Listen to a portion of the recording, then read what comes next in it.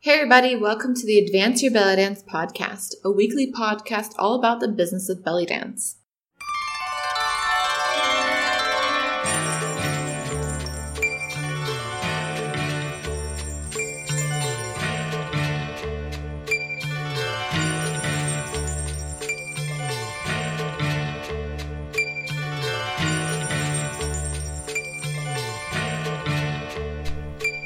Hey everybody, it's your host Jana, and welcome to this week's episode.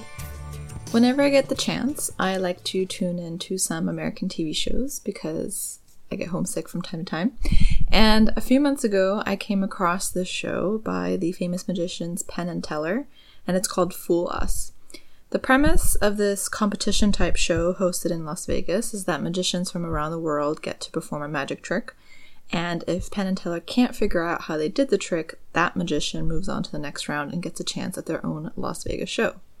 It's a really entertaining watch and a cool idea for a competition show that isn't about people threatening each other, like most reality TV shows in America are all about.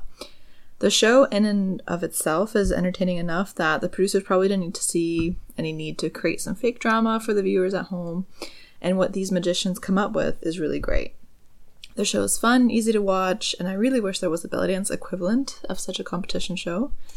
But until that happens, FYI, Netflix, give us belly dancers a call.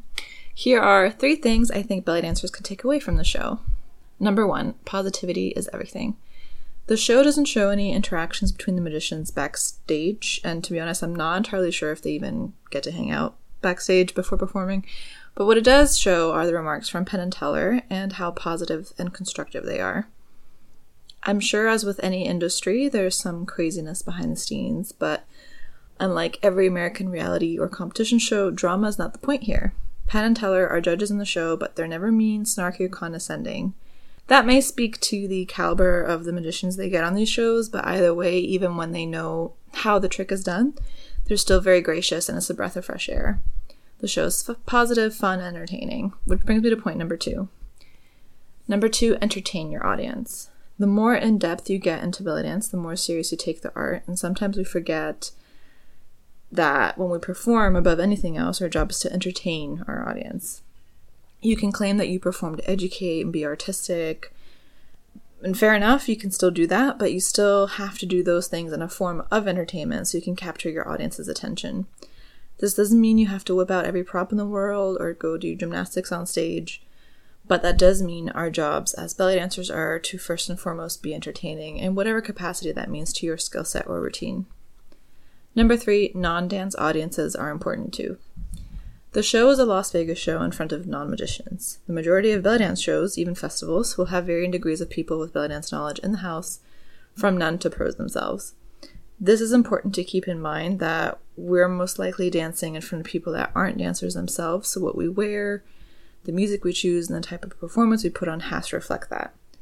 I'm sure if given the choice, we all prefer to dance in front of audience members that at least know something about belly dance.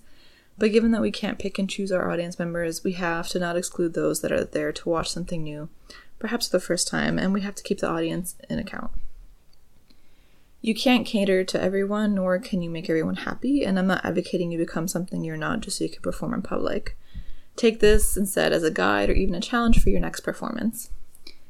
What's the most entertaining show you've seen? You can share it in the Facebook group at facebook.com/groups/advanceyourbellydance, or just visit advanceyourbellydance.com to have the link.